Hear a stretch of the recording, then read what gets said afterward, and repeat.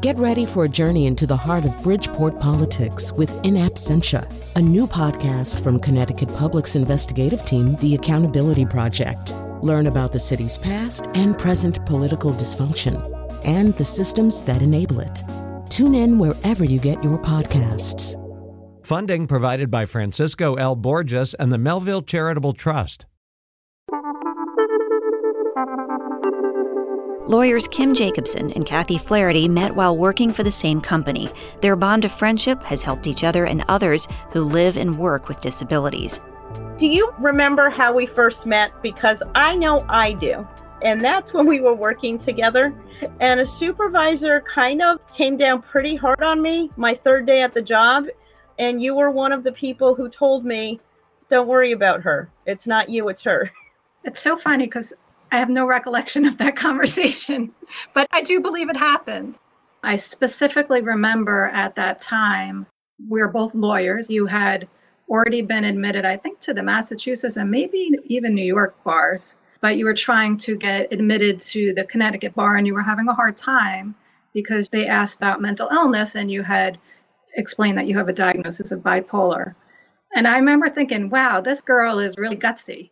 She is right away telling me this up front and without apologies, talking about mental illness, something I didn't know really much about. One of my favorite moments about that part of the experience was when they finally decided to admit me. Remembering showing up for my admission hearing and everybody from the office came. And the people from the bar examining committee saying to me, are those people here for you? And it was great to be able to say yes.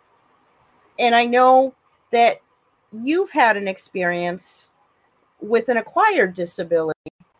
And I was really intrigued how you came out to the whole world versus how you came out navigating within your workspace. Do you want to talk about that a little bit?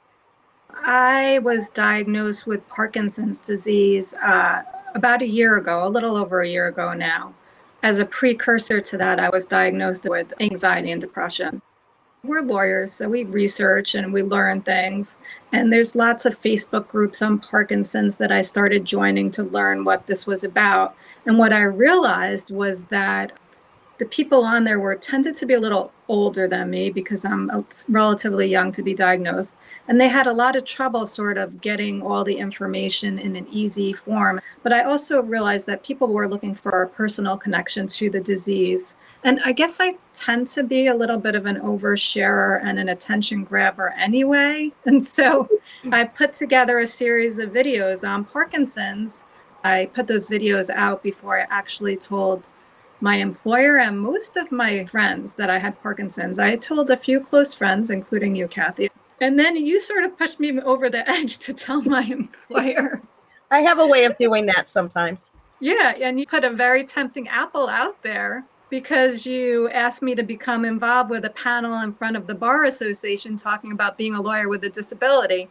And I'm like, ooh, I would really love to do that, but I probably should tell my management. What I realized, and I wonder if you feel similarly, is that having things out there that you might be sort of embarrassed about or other people might perceive as embarrassing, if you could change the narrative and take that conversation over and put it out there, I think there's less stigma involved in the situation and it helps others who are in similar situations.